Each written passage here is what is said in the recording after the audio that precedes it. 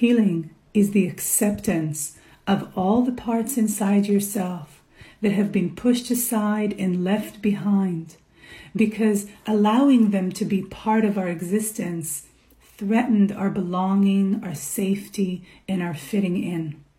You see, as human beings, belonging and fitting in is part of our survival.